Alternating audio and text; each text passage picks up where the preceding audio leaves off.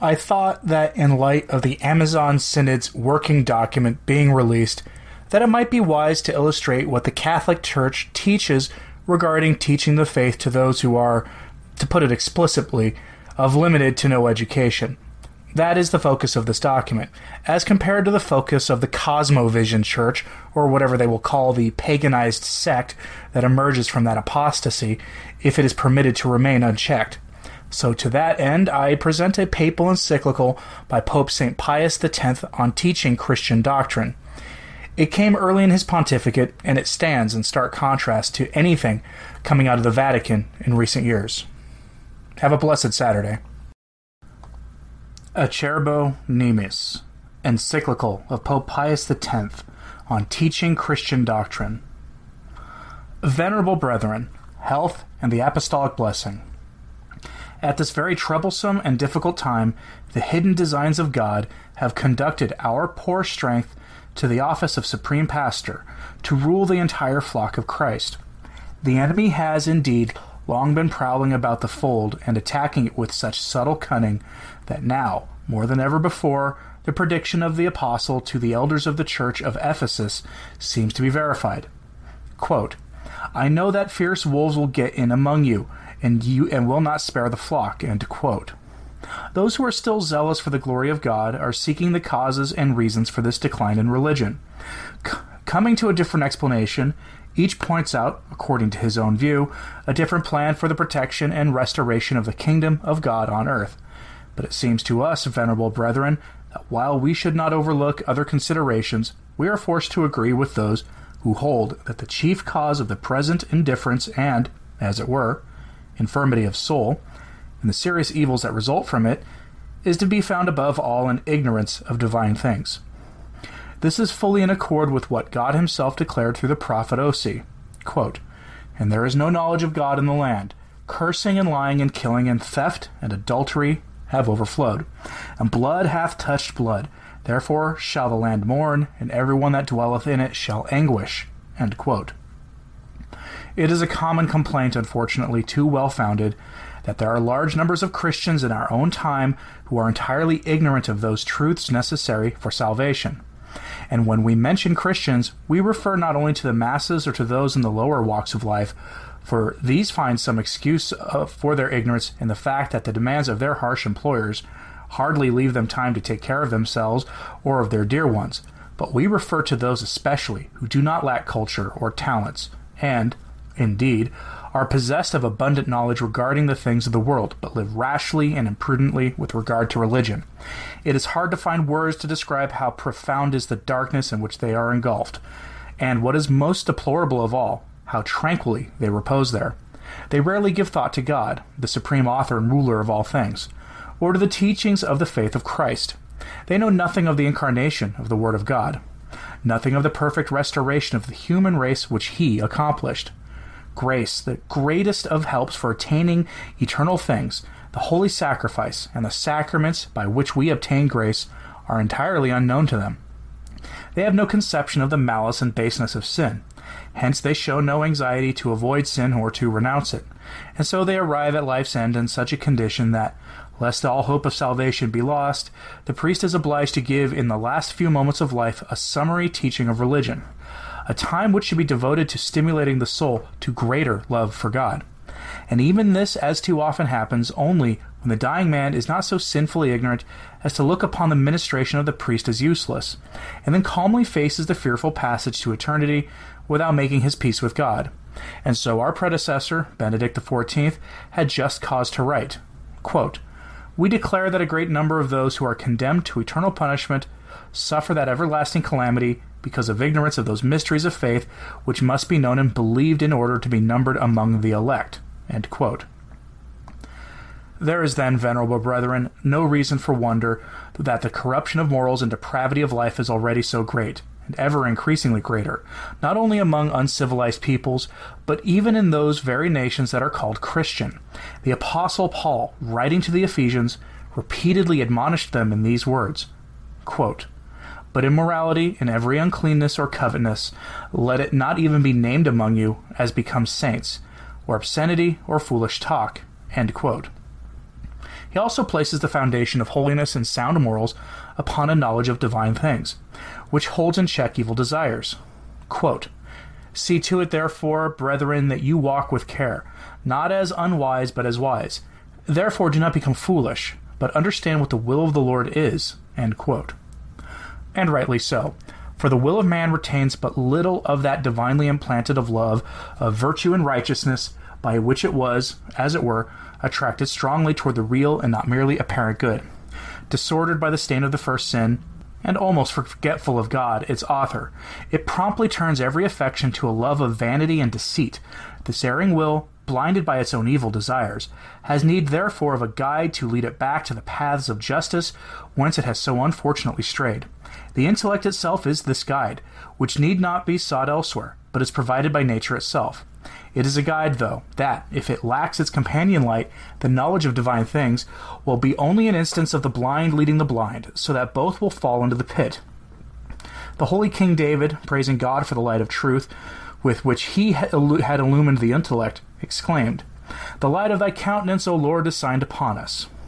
Then he described the effect of this light by adding, quote, "Thou hast given gladness in my heart, gladness that is, which enlarges our heart so that it runs in the way of God's commandments." All this becomes evident on a little reflection. Christian teaching reveals God in his infinite perfection with far greater clarity than is possible by the human faculties alone. Nor is that all. This same Christian teaching also commands us to honor God by faith, which is of the mind, by hope, which is of the will, by love, which is of the heart, and thus the whole man is subjected to the supreme maker and ruler of all things. The truly remarkable dignity of man as the son of the heavenly Father, in whose image he is formed and with whom he is destined to live in eternal happiness, is also revealed only by the doctrine of Jesus Christ. From this very dignity, and from man's knowledge of it, Christ showed that men should love one another as brothers, and should live here as become children of light. Quote, "Not of revelry and drunkenness, not in debauchery and wantonness, not in strife and jealousy." End quote.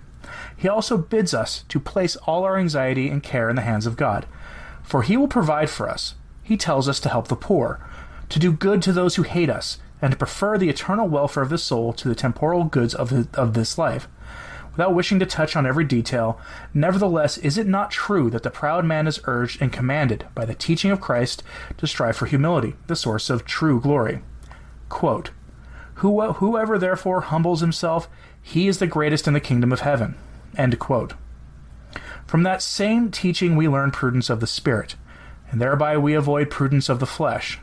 We learn justice, by which we give to every man his due, fortitude, which prepares us to endure all things, and with steadfast heart suffer all things for the sake of God and eternal happiness. And last of all, temperance, through which we cherish even poverty born out of love for God. Nay, we even glory in the cross itself, unmindful of its shame.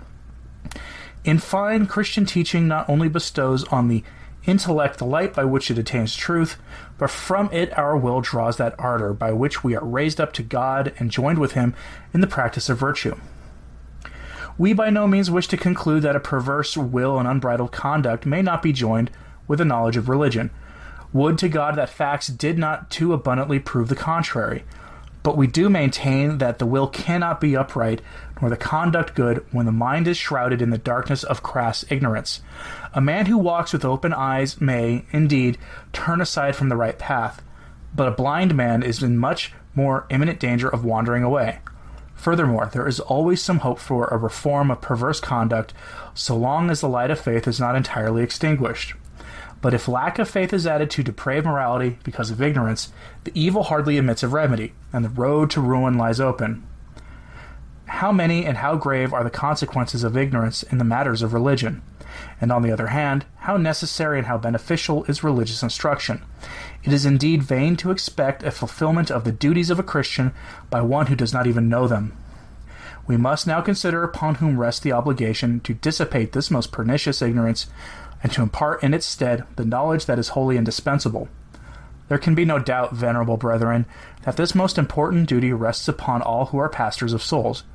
On them, by command of Christ, rest the obligations of knowing and of feeding the flocks committed to their care. And to feed implies, first of all, to teach. Quote, "I will give you pastors according to my own heart." End quote. God promised through Jeremiah, quote, "And they shall feed you with knowledge and doctrine," end quote. Hence the Apostle Paul said, quote, "Christ did not send me to baptize, but to preach the gospel," end quote, thereby indicating that the first duty of all those who are entrusted in any way with the government of the church is to instruct the faithful in the things of God. We do not think it necessary to set forth here the praises of such instruction or to point out how meritorious it is in God's sight. If assuredly the alms with which we relieve the needs of the poor are highly praised by the Lord, how much more precious in his eyes, then, will be the zeal and labor expended in teaching and admonishing, by which we provide not for the passing needs of the body, but for the eternal profit of the soul. Nothing surely is more desirable, nothing more acceptable to Jesus Christ, the Savior of souls, who testifies of himself through Isaiah, quote, "To bring good news to the poor he has sent me," end quote. Here then it is well to emphasize and insist that for a priest there is no duty more grave or obligation more binding than this. Who indeed will deny that knowledge should be joined to holiness of life in the priest? Quote, "For the lips of the priest shall keep knowledge," end quote. The church demands this knowledge of those who are to be ordained to the priesthood. Why? Because the Christian people expect from them knowledge of the divine law, and it was for that end that they were sent by God. Quote, "And they shall seek the law at his mouth, because he is the angel of the Lord of hosts," end quote. Thus the bishop, speaking to the candidates for the priesthood in the ordination ceremony, says, quote, "Let your teaching be a spiritual remedy for God's people. May they be worthy fellow workers of our order, and thus meditating day and night on his law. They may believe what they read and teach what they shall believe," end quote. If what we have just said is applicable to all priests, does it not apply with much greater force to those who possess the title and authority of parish priests, and who, by virtue of their rank and in a sense by virtue of a contract, hold the office of pastors of souls? These are to a certain extent the pastors and teachers appointed by Christ in order that the faithful might not be as, quote, "children, tossed to and fro and carried about by every wind of doctrine devised in the wickedness of men," end quote, but that practicing, quote, "the truth in love," end quote, they may, quote, "grow up in all things in him who is the head, Christ," end quote. For this reason, the Council of Trent, treating of the duties of pastors of souls, decreed that their first and most important work is the instruction of the faithful. It is therefore prescribed that they shall teach the truths of religion on Sundays, and on more solemn feast days. Moreover, during the holy seasons of Advent and Lent, they are to give such instruction every day, or at least 3 times a week. This, however, was not considered enough. The council provided for the instruction of youth by adding that the pastors, either personally or through others, must explain the truths of religion at least on Sundays and feast days to the children of the parish, and inculcate obedience to God and to their parents. When the sacraments are to be administered, it enjoins upon pastors the duty to explain their efficacy in plain and simple language. These prescriptions of the Council of Trent have been summarized and still more clearly defined by our predecessor, Benedict XIV, in his constitution, Este Minime. Quote, "2 chief obligations," he wrote, "have been imposed by the Council of Trent on those who have the care of souls. First, that of preaching the things of God to the people on the feast days, and second, that of teaching the rudiments of faith and of the divine law to the youth and others who need such instruction." End quote. Here the wise pontiff rightly distinguishes between these 2 duties. One is what is commonly known as the explanation of the gospel, and the other is the teaching of Christian doctrine. Perhaps there are some who, wishing to lessen their labors, would believe that the homily on the gospel can take the place of catechetical instruction. But for one who reflects a moment, such is obviously impossible. The sermon on the Holy Gospel is addressed to those who should have already received knowledge of the elements of faith. It is, so to speak, bread broken for adults. Catechetical instruction, on the other hand, is that milk which the Apostle Peter wished the faithful to desire in all simplicity, like newborn babies. The task of the catechist is to take up one or the other of the truths of the faith or of Christian morality and then explain it in all its parts. And since amendment of life is the chief aim of his instruction, the catechist must needs make a comparison between what God commands us to do and what is our actual conduct. After this, he will use examples appropriately taken from the Holy Scriptures, church history, and the lives of the saints, thus moving his hearers and clearly pointing out to them how they are to regulate their own conduct. He should, in conclusion, earnestly exhort all present to dread and avoid vice and to practice virtue. We are indeed aware that the work of teaching the catechism is unpopular with many because, as a rule, it is deemed of little account and for the reason that it does not lend itself easily to the winning of public praise. But this, in our opinion, is a judgment based on vanity and devoid of truth. We do not disapprove of those pulpit orators who, out of genuine zeal for the glory of God, devote themselves to defense of the faith and to its spread, or who eulogize the saints of God. But their labor presupposes labor of another kind, that of the catechist. And so if this be lacking, then the foundation is wanting, and they labor in vain who build the house. And too often it happens that ornate sermons, which receive the applause of crowded congregations, serve but to tickle the ears and fail utterly to touch the hearts of the hearers. Catechetical instruction, on the other hand, plain and simple though it be, is the word of God himself, speaks to the lips of the prophet Isaiah.